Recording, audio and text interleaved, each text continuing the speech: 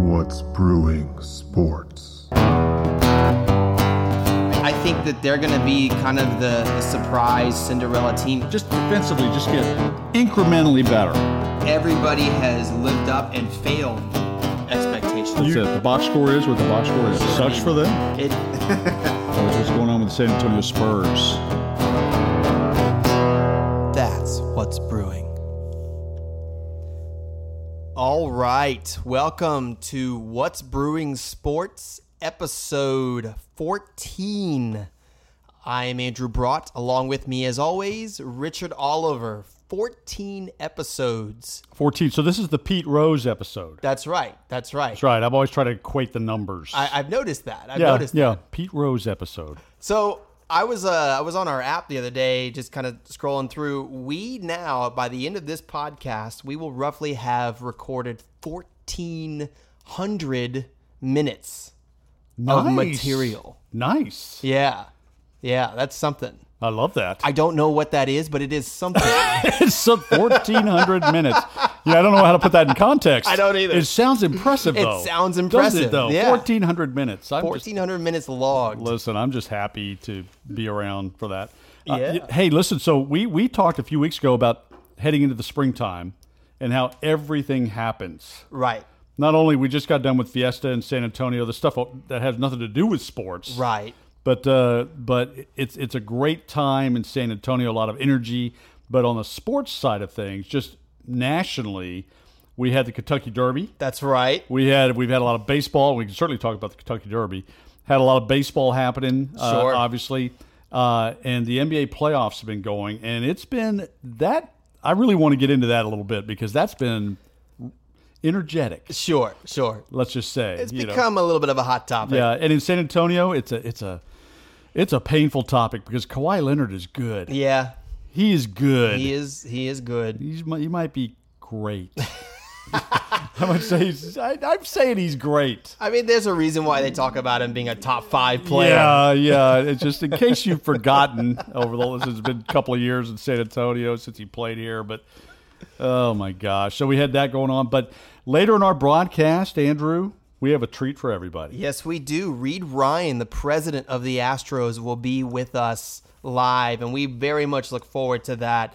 And let me tell you, I did a little bit of digging the other day on this guy. The business acumen of this individual is impressive. Yeah. Just his awareness. You know what really impressed me was his wherewithal to engage with fans and how he uses those engagements to really help build the structure and the foundation of the team and the experience with people. But he's notorious for this. He's notorious for meeting with people, listening to their ideas, their experiences with things presently, and then making adjustments accordingly. And, Houston Chronicle did a business article on him the beginning of April, I believe. And it's really impressive. Really, really impressive. When you think of his pedigree. Yeah. And yet, again, when we talk about Reid Ryan, we're talking, of course, about Nolan Ryan's son. That's right. And Nolan Ryan, of course, an icon, a legend in Texas. Probably one of the names, Tom Landry, Roger Staubach, Nolan Ryan. I mean, there's just a few names that kind of just rise to the top in Texas sports history. He's got to be, first. Of course, he was a first ballot Hall of Famer. I covered him back when I was in college. I did a lot of Astros games when he pitched there in the late 80s into the 90s. It was just so much fun to watch that guy operate just on a professional level. Right. And I liked being around him so much that I named my son after him. Right. Ryan, my son, named after Nolan Ryan. Now, I say all that to set up the fact that we had the opportunity to talk to Reid because I've been a part of that family just on the periphery for a long time. I've watched them operate for such a long time, and it's been amazing. I'm from Corpus Christi. I had pounded for years as sports editor of the Caller-Times in Corpus Christi to get baseball into Corpus Christi. They had independent league, all kinds of different things over the years, but everything failed. The Texas-Louisiana League came in for a couple of years with a team called the Barracudas, which was a lot of fun back in the 90s. But I tell you, Andrew, after I left and moved to New York, Nolan Ryan comes in, recognized the market. He had helped to build the baseball stadium at Texas A&M Kingsville. I popped up to shortstop in the celebrity softball game against him. So that's my one swing against Nolan Ryan because he pitched to everybody. But they built Whataburger Field down there. They did that. Right. They put that field in there. Ryan Sanders baseball. Sanders, right.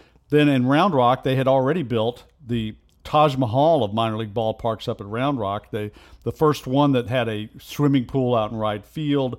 They recognize that it's a fan experience. And when we talk to Reed, we're going to ask him about that. The idea of Minute Maid Park and the fan experience part of it and how important that is, because they know this stuff. They understand it.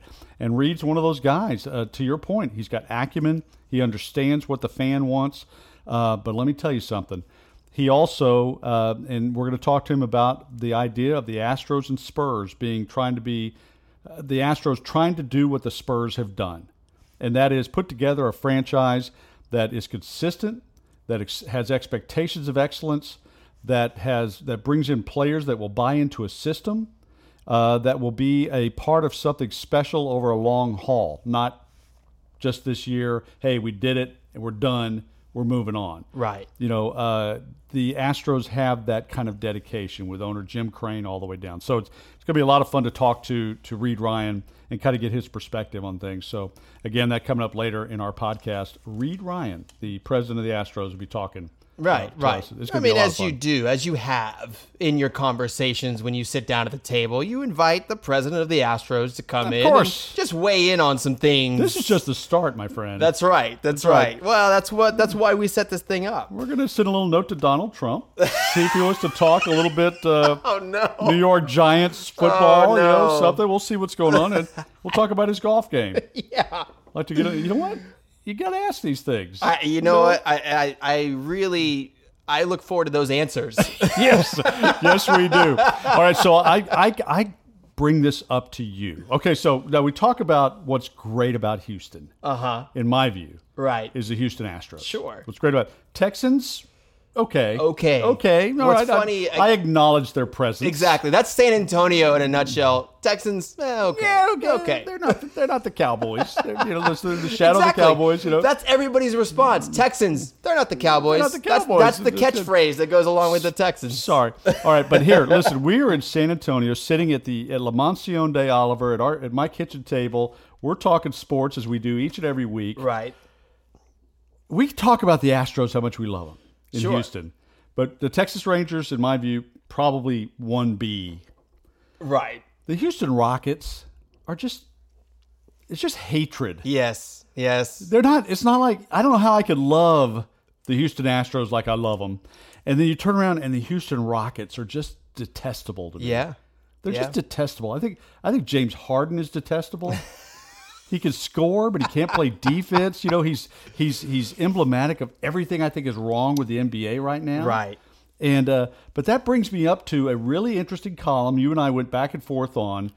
A writer out on the West Coast who basically covers a lot of the Golden State Warriors kind of brought forth the idea that last week the Rockets someone with the Rockets leaked out that last year they had sent to the NBA a complaint about 81 foul calls that were missed in Game 7 of the Western Conference Finals, that the wrong champion was crowned. Right. Because they got screwed out of getting into the NBA Finals because of these foul calls.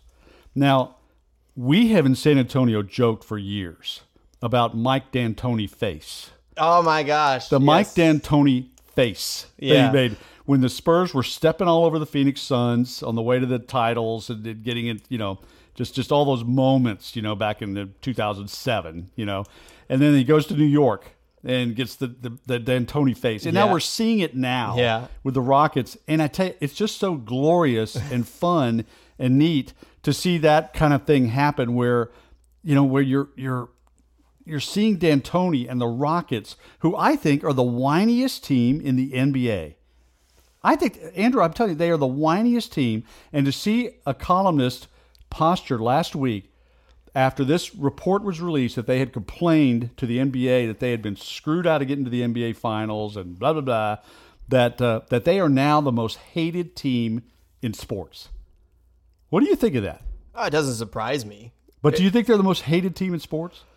In sports, that's a big range. Most hated franchise in America. That's a big range. You know what?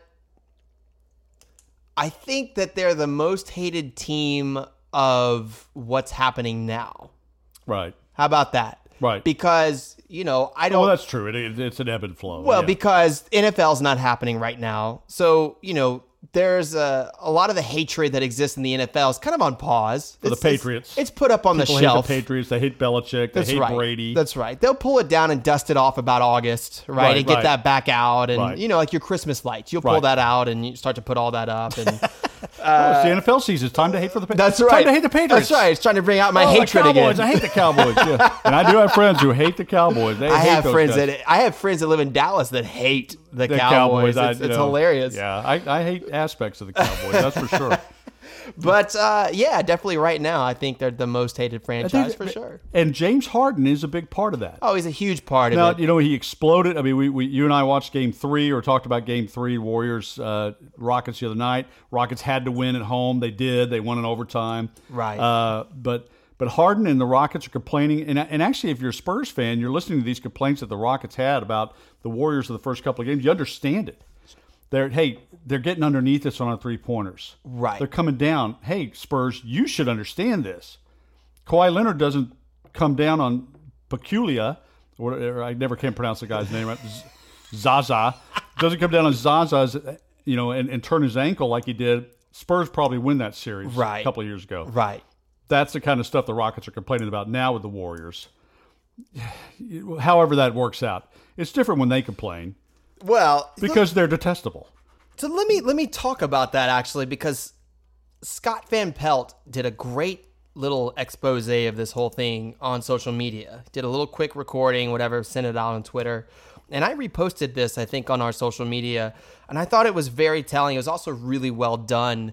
He highlights that there's a difference. If you pay attention to Harden's game, there is James Harden, the shooter, and James Harden looking for a foul. Yeah. These are not the same player. Yep. James Harden, when he goes for a shot, like any other player, has very little movement from where he starts his jump shot. Mm-hmm. James Harden looking for a foul has like a 50-yard range from where he starts the shot and where he ends up. Right. And you can see that. And so, yes, technically by the rule, when he comes down, there's a player there, but you can't jump across the court from sideline to sideline on top of somebody and all of a sudden claim that's a foul. Right. Because you had no intent of trying to make the shot. Right. You're just trying to abuse the system. He has been gaming the system all year long. It's just grossly apparent at this point. And Yeah. I think the refs, they realize that. They see this and they just, no, we're not going to give you that. And it's interesting in the postseason so far, Harden's not getting to the line. No. Now, this is the guy that by far,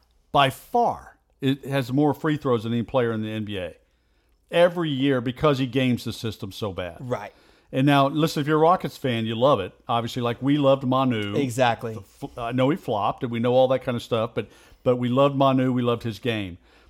If you're a Rockets fan, you love his game. You want to win. It's the Seinfeld edict. You love the laundry. You love the laundry. But Yeah. let's just say, I mean... Oklahoma City doesn't love him. Right. But Manu Ginobili definitely earned his lumps with the calls that he got. Yeah, you know what I'm saying? Yeah, contributed a very sensitive part of the body. That's for us. right. That's right. James Harden, if you blow on him, then his hands are waving around in the air. He looks Yeah. like a wacky, waveable, inflatable thing, and he's looking for a phone Come to our call. car wash. Yeah, no, that's right. That's right. Call the president of the NBA. I've been But now abused. the bigger discussion though is, which I thought was interesting, was against the backdrop of the Rockets complaining and the NBA and all the officiating is officiating these days. We saw it.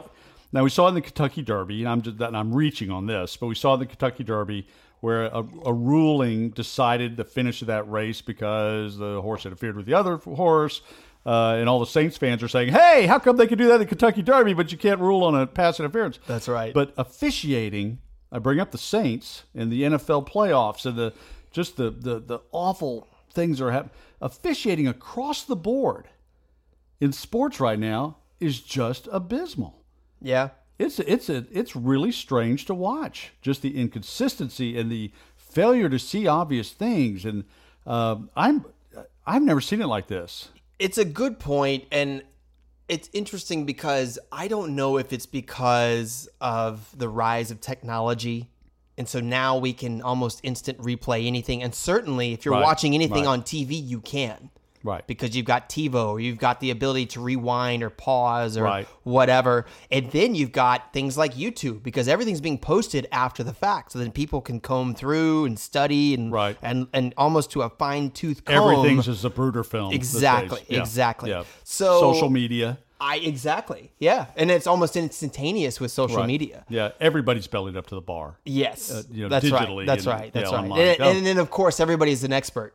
Yeah, of course we are. Yeah. Yeah, you and I are. Well, I don't know about and- everybody else. The more beers I have, the higher my expert rating, Yeah, of for course, sure. of course. But so I think with the rise of technology, maybe it's a matter of, I don't know. Is it a matter of the refs maybe relying too much on that and just saying, well, if I miss it, Afraid to make the we'll- heartbeat decisions. Right, because Yeah. we can just go back and check the replay. I don't know if it's that.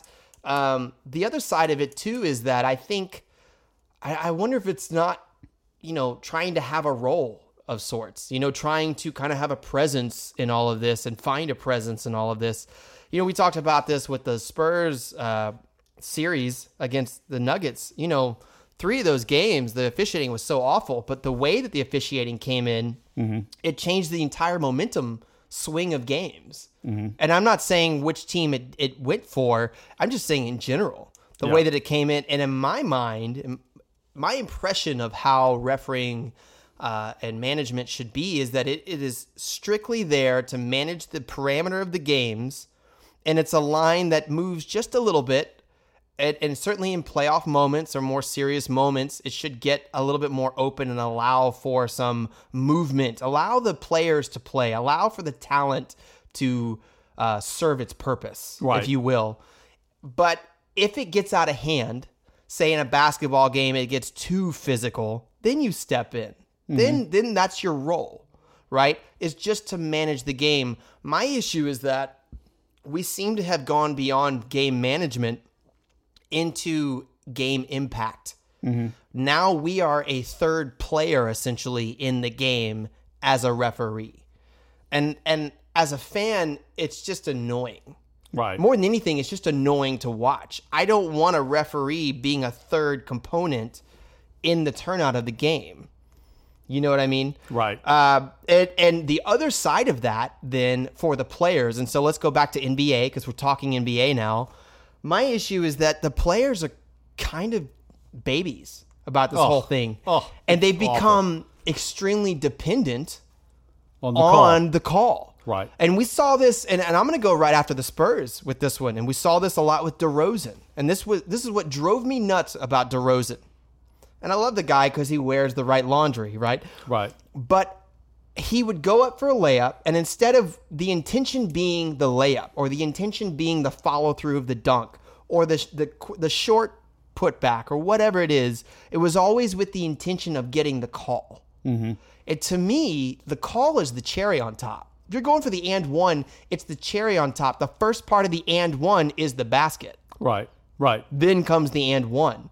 So if you're not making the basket, who cares about the call? Right. You know what I'm saying? And for me, let's say that you are getting those calls, you're just making it harder to get the 2 points and you're Right. slowing down the game. Maybe you want that momentum, especially if you guys are on a run, maybe you want to keep some momentum going rather than stopping the game so you can hit 2 free throws. Yeah, you look at guys like who are kind of have an old school mentality about that stuff, and I think of Giannis Antetokounmpo of the Bucks, who's just a freak, obviously the Greek freak, and you look at the guys who kind of have understand that style of basketball. And again, you know what?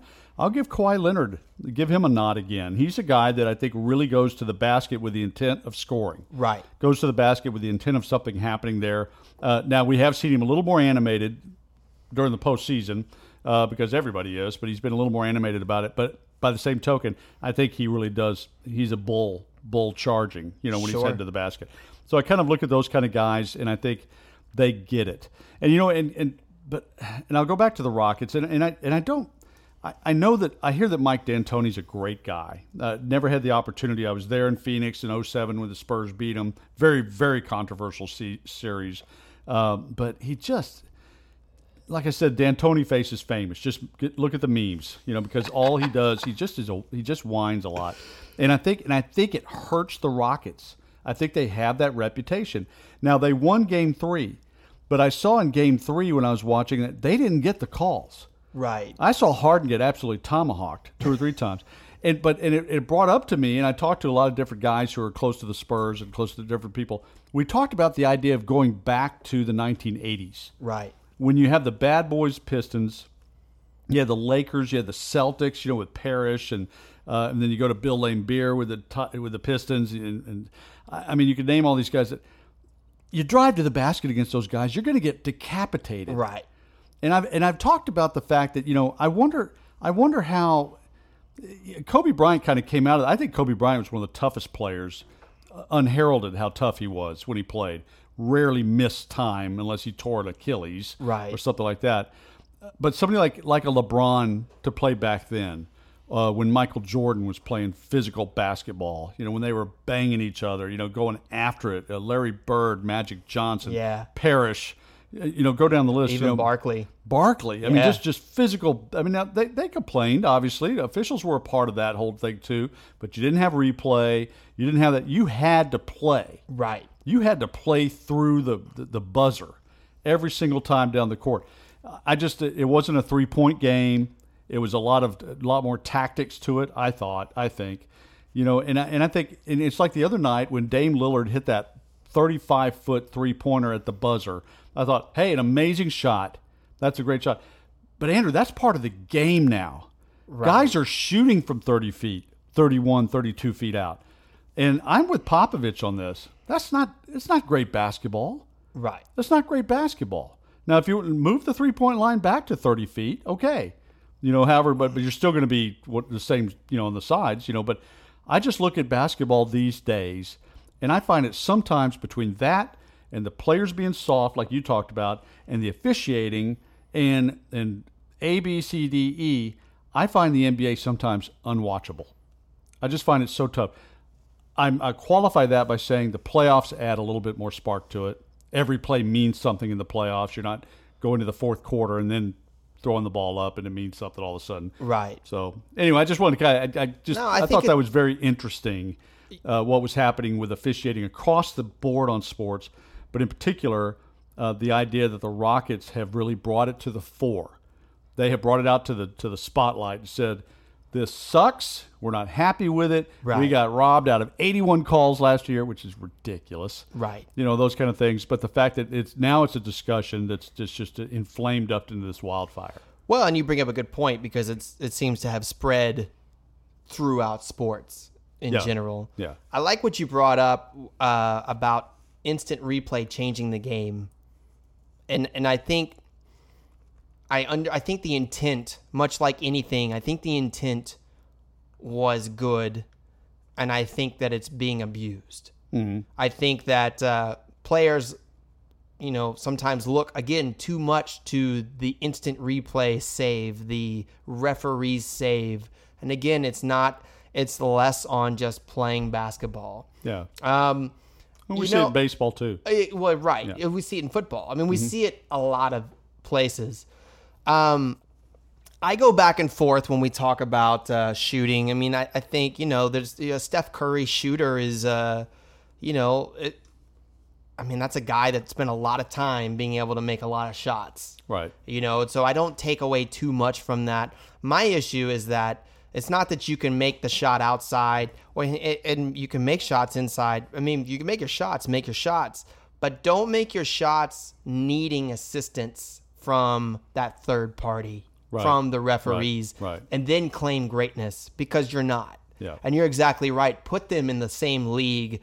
Get them in a time machine and go back in time and play with the real ballers of the heyday, and then really talk about how great you are or how great your shot is. Because until you've got someone breathing down your neck constantly, on top of you, do you really know what it is to make a shot under pressure? Yeah. You know what I mean? And these guys are certainly capable, but they're just in a different era now. But they're not challenged, and they're not allowed to be challenged. Right. And that's certainly in the shooter's favor, but it's not in the favor of defense. Yeah. And I think to your point, it's not in the favor of the game. Right.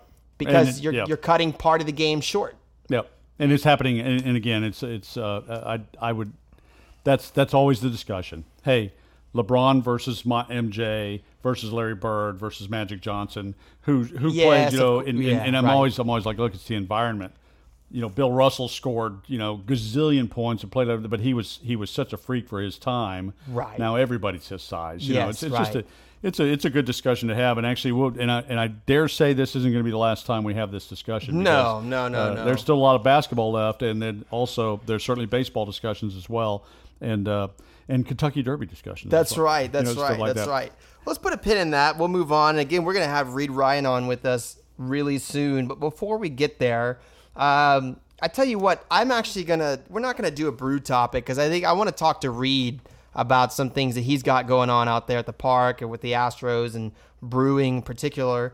But before we get into all of that, let me tell you what's brewing with me. First of all, I'm sitting here as we talk, and I'm bellied up with a nice little goblet, if you will, of Woodford Reserve, my favorite bourbon. I know there are many opinions about this, but I went to the distillery back when we lived in Kentucky. I love Woodford Reserve.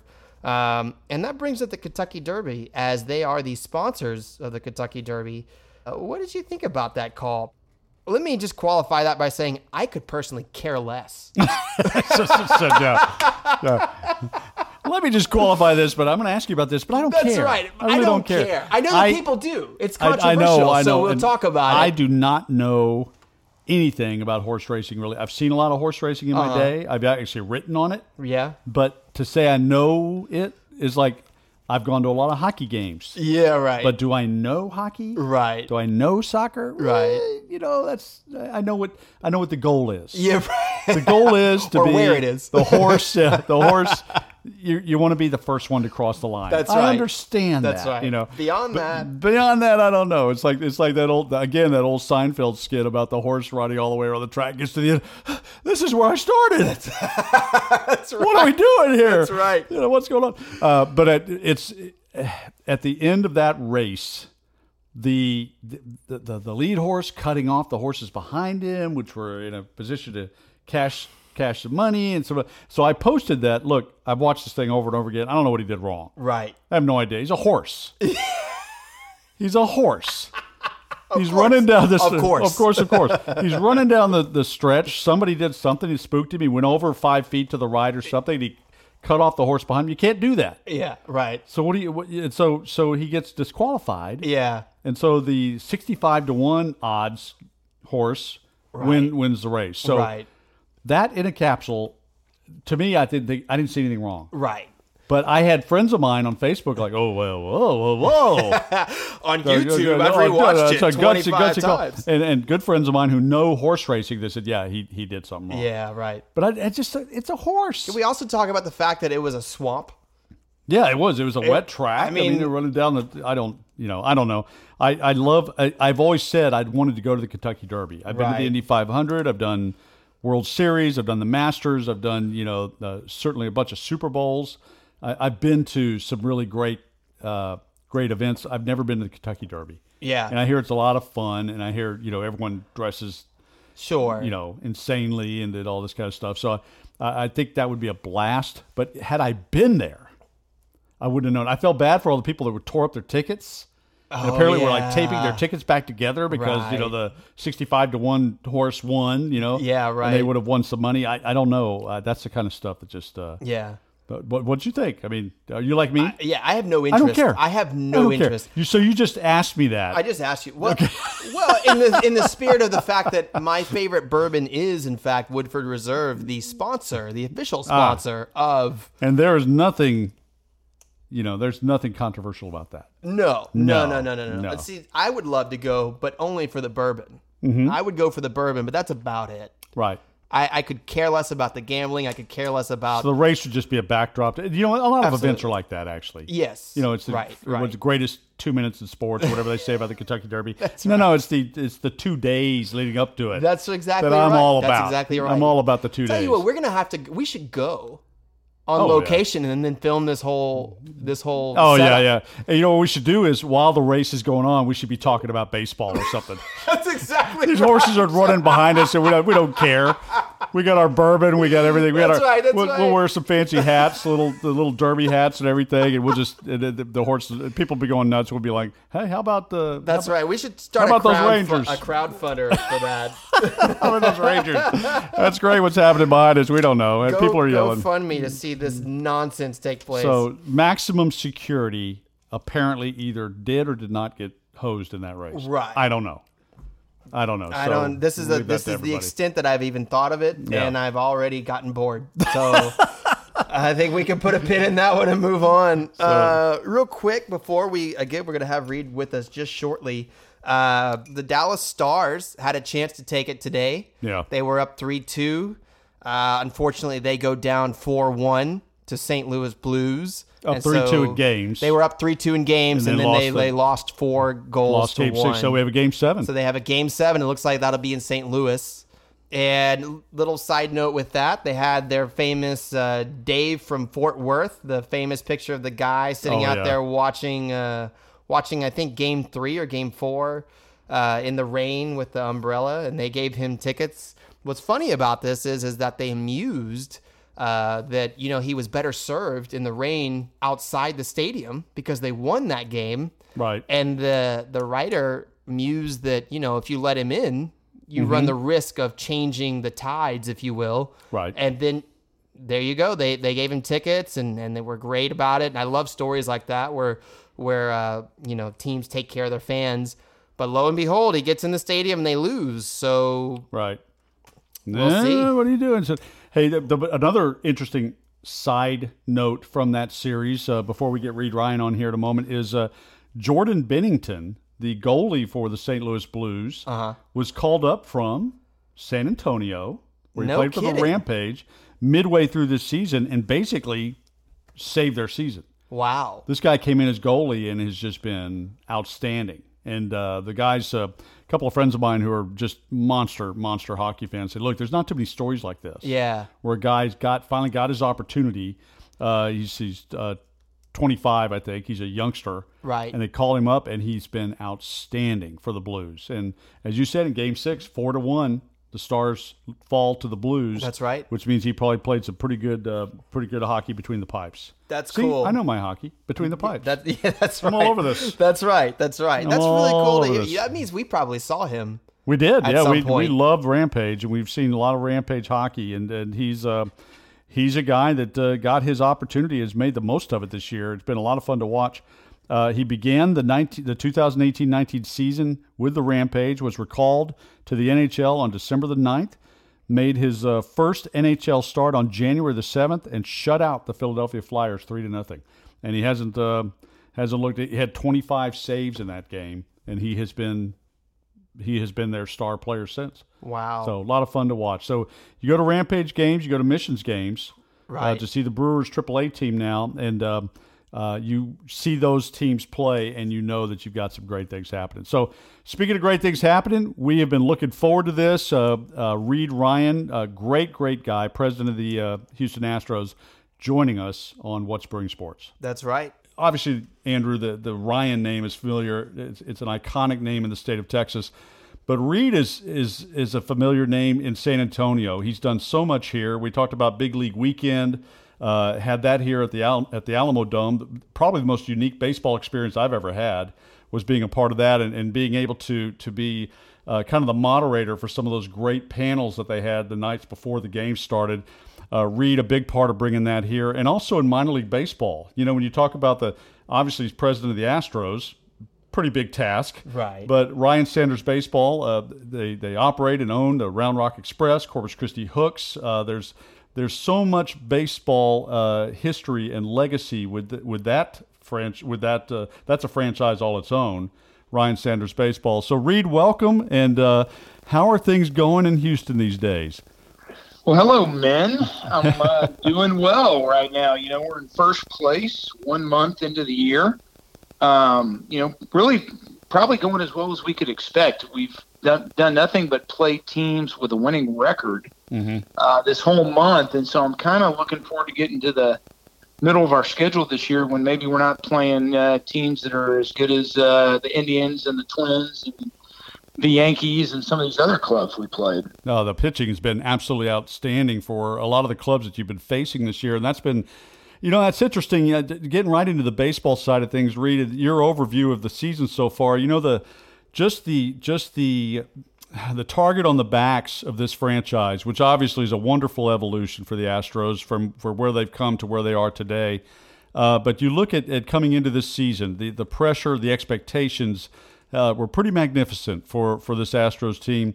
How do you see that? How do you see this team responding so far this year? And as just as an overview, how do you think the season's gone? Well, it's gone great so far.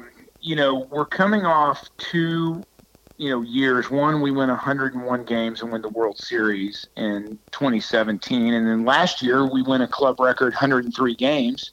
And we lose in the ALCS to the Red Sox, who end up winning the World Series. And if you look at the last 4 years, whoever's won the playoff series in Houston has gone on to win the World Series, whether it was the Royals, us, or the Red Sox. So the expectation level is high, and it's what we want. I did a talk today at a Chamber of Commerce here in town, and people now are measuring us not by winning seasons or playoff appearances. The only measuring stick, as the Spurs know, once you win a title, and the Cowboys know, is more titles. And so that's really where we are, that this group has very high expectations, and we're now building a team and an organization that, hopefully will have a shot to win another one, and that's what we're all doing here, and that's the goal. When you look at the overview, when you look at the team itself and how it's kind of meshed, one of the things that a lot of the great articles coming into this season, and you mentioned the Spurs, and that's something that here in San Antonio that we've taken great pride in. And I went to spring training last year with the Astros. A lot of the discussion in the locker room from our perspective, because we came in from San Antonio, was, look, you have a Spurs franchise that's made the playoffs now 22 consecutive years, so they've had stability at the top. The operation of the club has been pretty stable for years and years and years. And when I look at what the Astros are building and what you've put together over the last 5 or 6 years, and with Jeff Luhnow and the operations staff that you've had, I know you've had a few changes, but can you talk about that a little bit? When you look at a Spurs franchise, and I don't think I'm speaking out of turn to say they're the model for a lot of people around the country. How do you see what you'd like to do in Houston in relation to that? Yeah, it's very similar. I think when you look at the three franchises in the state of Texas that have had a lot of success, it's been the Cowboys, the Spurs, and the Astros. And we just never had won the championship. We'd gotten close a lot of times in the playoffs. And so we want to be like the Spurs. And it really starts with solid ownership. Our owner, Jim Crane, I don't think gets enough credit for having, kind of the fortitude to break this thing down and build it all the way back and build it up for the long term. And he brought in an architect and Jeff Luhnow, our general manager, president of baseball ops. And we've had tremendous consistency. And, I've come in with the business plan and with the marketing and kind of the connection with the community. And I think the last piece of the puzzle for us really was AJ Hinch, because he's having to communicate with the players on a daily basis, where we're going. And then he's obviously making all the decisions during the game. And so this group and the consistency of this group really, from 15 on, has been pretty special. But we think we're just on, the very beginning of what's going to be a long run here, not on the tail end of what, has been a run. Mm-hmm. And so that's what's exciting for us. And when you look at the people we've been able to tie up, with Altuve and Bregman, with Verlander for the next couple years. And the team on the field right now is going to be, basically all intact again next year. So we're in a win now mode. We think that we've got a great club. The addition of Michael Brantley has been a big pickup. I know a lot of folks wanted to see us sign Marwin Gonzalez and Dallas Keuchel back, but we replaced those guys with Aledmys Diaz, who's been an all-star and can play all over the field, and Wade Miley, who has had some big playoff wins and has thrown really well for us. And then we have a lot of young prospects. So we think we're there, and there's really two seasons within baseball. One is the 162 game marathon, which we think we are very well suited for. Mm-hmm. And most people, Vegas, ESPN, all of the, magazines that pick have us, winning the most games or at the top of the league. And then we have to have a team for the sprint, and seeing, Justin Verlander pitch so well this year, and knowing we have Garrett Cole, and then how good our bullpen is with Osuna and Presley, right? And we can beat you so many ways with Correa or Reddick or Altuve or Springer, Bregman. Really the 2 weak spots that we've had has kind of been the consistency of our DH this year offensively, and then offensive production from our catching spot. And as soon as we say that, Chirinos had a big home run the other night on Sunday Night Baseball. And so, we feel like this club is really set for both of those, the marathon and the sprint. And you get in the dance, and then you got to get lucky. And that series could have gone our way last year with Boston if, we don't have the fan interference call.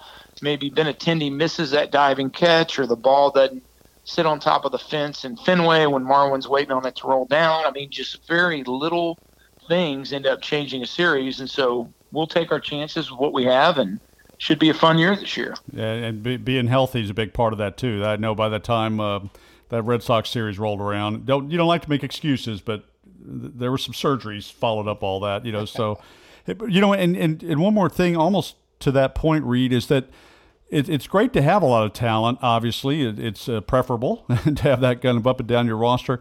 But one of the things, and we say that here in San Antonio a lot of times, they will talk about bringing in a player to the Spurs, but they'll say, and it's actually a phrase, he's not a Spur. He's not he doesn't have a Greg Popovich type, approach to the ball game. He doesn't fit into the system, the square peg in the square hole. Hey, I will do what you need me to do to win.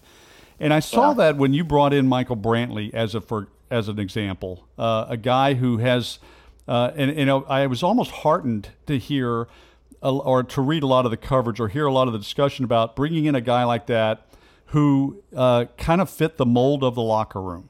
A guy who was kind of a high quality, high character guy, was a guy who held others accountable around him. Talk about that for a moment. I mean, I know, a lot of teams, there's a lot of super teams out there, but there's also the ingredient of having a locker room, a guy shoulder to shoulder on and off the field. Well, what's great about the Michael Brantley move, and, our baseball ops team led by Jeff Luno, really liked the fact that he was a high contact, low strikeout guy. Mm-hmm. And, with the type of lineup we have, being able to keep the line moving and not striking out is big, because we've got so many people that can do damage.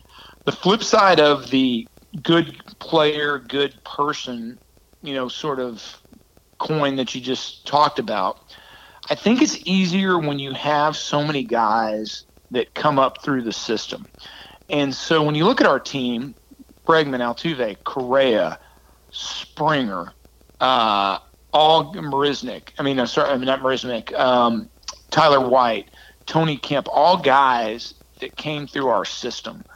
And when you have that, these guys know the Astro way. They've come through the ranks. It's a long family. And then we're able to complement. So whether it was Beltran coming in 15, or Brantley coming in this year, or Reddick a couple years ago, those guys end up molding to the ethos of the team instead of just a bunch of mercenaries coming together. And so I think it's finding the right guys. They have to be good players first, but that goes back to the AJ Hinch locker room and how he's able to command these guys and get them to buy into what we're doing. And you look at the pitching staff, we have most of those guys have come from somewhere else. And so it's not always that way, but what's great with the pitchers is they know we're going to score a lot of runs, mm-hmm. and they know our track record with Brent Strom in turning guys' careers around using some of the advanced analytics. And so we have guys that are very willing to buy into our way of doing things. And it's because of the success we had. I don't think that's any different than what the Spurs have had. Mm-hmm. Yeah, that's a great point. I want to shift the conversation just a little bit, if I could, as we talked about, the incredible roster you guys have put together. But I want to talk a little bit about the incredible facility that you guys have continued to build upon. I know recently you guys have opened up the Hall of Fame part of the park, but you guys have done a lot of things out there. Could you talk a little bit about that and how you're improving the fan experience? Yeah, so it really, once again, goes back to the commitment that Jim Crane and our ownership group have had. And when, I got here in 2013, they'd owned the club a year. And Jim wanted to have one of the best ballparks in baseball. And when you look at what makes a great ballpark, I think having a unique facility is probably like first and foremost. Our ballpark has so much character. And now that the downtown area has really developed around it, we're just kind of starting to hit our prime at Minute Maid Park. And so we made a commitment to rebuild the entire stadium. We took out center field. We added all of the amenities out there. We redid the Diamond Club and the club level and all of the lower bowl, the upper bowl. We've redone just about everything except the suite level, and we're hoping to do that here in the next couple years. And that's taken money that we have plowed back into the facility. But we looked at where we were on our trajectory of the rebuild in 2013. And we said, look, we have money now. We're not spending it on players. Let's put it into the facility, and it's going to last us a long time. And then in concert with that, we went to the city and the sports authority, who's our landlord, and we said, look, we have a desire to renew our lease. And we had 11 years left. And you start saying, well, that's a long time. But really, if you're not going to stay in a building, you're not going to spend any money on maintaining it the last 10 years. You're just going to let it go. Right. And we looked at what the Rangers were doing. They're spending over $1 billion to build a brand new stadium right next to a stadium that's 25 years old. Right. It's hard to look people in the eyes and say, hey, we're looking out for our community's best interest to do something like that. And we looked at what would a new stadium look like, where would it go, and we came up with a plan that, look, this is a great building. We've maintained it well. Let's commit to another 20 years, and let's come up with a plan where we take all of our rent payment, we increase it, and we just put it right back in the building to maintain the city's asset. And so that's the plan we launched. We were able to sign it last year, and we've continued to add. And I know you guys like craft beer. We've been able to add a lot of craft beer in the ballpark. Yeah, I love the Crawford Bock. I just think that's the greatest name I've heard in I don't know how long. Well, it's pretty neat. So we actually have, the craft beer whole phenomenon here in Texas actually started at Rice in the late 90s with a guy named Brock Wagner.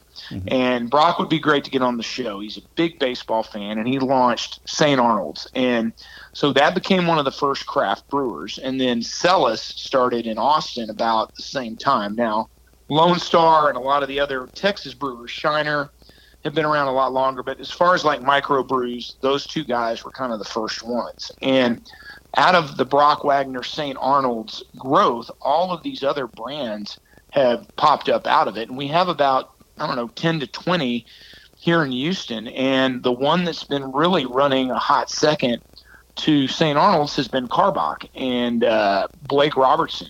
And what's neat about Blake is they were a distributor that became a brewer. And so Blake and his crew recently took some capital to expand from AB, which in a lot of ways the craft brewing world, thought that was, was blasphemy, but it's enabled them to be able to grow their brewery, and they have a really neat brewery right off 290. And one of the things they wanted to do with us was create a custom beer for Minute Maid Park. And out of that came Crawford Bock, and it has been wildly popular. Love Street is another one of their brands that I like, actually a little bit better than Crawford Bock. But Crawford Bock is really good, and it's a lot like a Shiner Bock or a Ziegenbock, and it's got the rainbow can with the star, and it's been so popular, in fact, that they've had to put all of the production almost exclusively to Minute Maid Park. Wow. Because the brewery's small, and we're taking all of their inventory because they can't keep up with demand right now. So that's how popular it's been. That's outstanding. Wow. That's crazy. And that was even more craft beer that we needed from you were outstanding. We just got education. We might be using that for a few months now. Thank you very much for that. Well, and he went out, give me your address, and next time I'm in San Antonio, I'll swing by and drop you off some. Okay? That's exactly what I want to hear. We might have some of Laura Oliver's lasagna waiting for you too. Hey, but before we let you go, we got to talk San Antonio for just a moment. And as I prefaced at the beginning, the Ryan family, Ryan Sanders Baseball, has been very aggressive in bringing some great baseball experiences to San Antonio over the years. And a couple of aspects to this question. One is kind of the excitement of having Round Rock, the Express, and the Corpus Christi, or the San Antonio Missions, which are now AAA team of the Milwaukee Brewers, having that showdown kind of reignited in the Pacific Coast League again. And also kind of your thoughts about baseball in San Antonio. There's been a lot of discussion about where we're going to build a AAA ballpark, upping our game, forgive the pun, in San Antonio regarding baseball. You know there are fans here. I'm not sure there's a bigger Astros fan than this one right here, but how about that? Number one, the rivalry, what that will mean for baseball in Central Texas, but also kind of how you look at San Antonio, because I know you've invested in this town in the past regarding baseball. Yep. Excuse me. Well, I think that it's going to be fun to have the Round Rock San Antonio rivalry going again. They were the two closest stadiums when we were in the Texas League, and we had a lot of fans that went back and forth. Mm-hmm. And the fact that Round Rock went away and Corpus came in was good for the Hooks, and it was fun for San Antonio, but it was a little bit further than making that hour-and-a-half drive. And so I think it's going to be good. The fans in Austin love the Wolf, and summertime, the weather's nice over there because you're in the shade in the evening, and I think it'll be a good time. And the fans in Round Rock sure love seeing people from San Antonio. So I think it'll be fun to have that rivalry going again. I know, Burl and Dave and all the guys with Missions are great people, and we like them a lot, and it'll be fun to hopefully I can get over there and see them. Yeah, it's too bad you have to deal with that J.J. Gotch, that guy, though. I know that's probably a problem for you most of the time. Exactly. What a troublemaker that guy is. So, JJ, of course, he's an outstanding guy. I'm kidding. No, well, JJ's great. Sorry, I was coughing there. It's been allergy season here, but I love San Antonio. Getting to launch Big League Weekend, I had the idea to do that, and I was lucky enough that Dave Elmore let us come into town and do that, and we had some incredible games, and that was just a lot of fun. And look, I think one day. Baseball, now that I'm on the inside at Major League Baseball, has things that we have to continue to monitor and watch.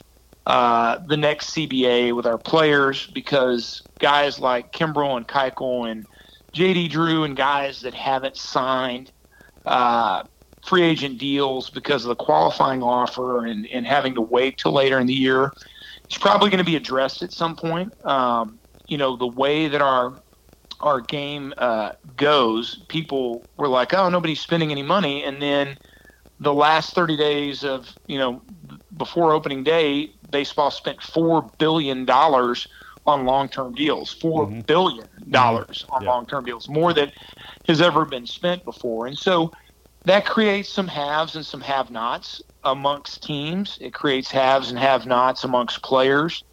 And so the next CBA, I think, is going to be important on top of that with, pace of game that we feel like is important for a league with the OTT streaming versus cable versus over the air. So there are some real kind of big pieces that are going to have to be worked out over the next couple of years. But eventually, I see baseball probably wanting to expand. And I see baseball eventually probably adding another round of playoffs. And maybe one day, baseball even having a completely different alignment. The fact the Astros and the Rangers play in the American League West and our games are on at 9 o'clock at night when we're out there for a lot of our fans, I don't think is in the best interest of the fans. And so over the next, I don't think it's going to be 1 to 2 years, but could it be in the next 10 years? Yeah, I think one day in the next 10 years, you might see cities like a San Antonio or an Austin or a Portland or a Charlotte or Montreal or Vegas, those type cities having momentum to see somebody try to bring a Major League Baseball club. And I think there's going to be a lot of factors at play as to who ends up getting those. But I think at some point going to 32 teams probably makes a lot of sense on a lot of levels, and we'll just wait and see if the economics are there. Well, if you guys want to come in here and get a ballpark build, we'd sure appreciate that. That's well, as far as I know you got other stuff happening, Reed, but if you want to take care of that for us, I've got a job down here in Houston. Yeah, listen, if you get that thing finished I'll up, see if I can do that on the weekend. Yeah, do it in your spare time. Build us a AAA ballpark. We'd appreciate that.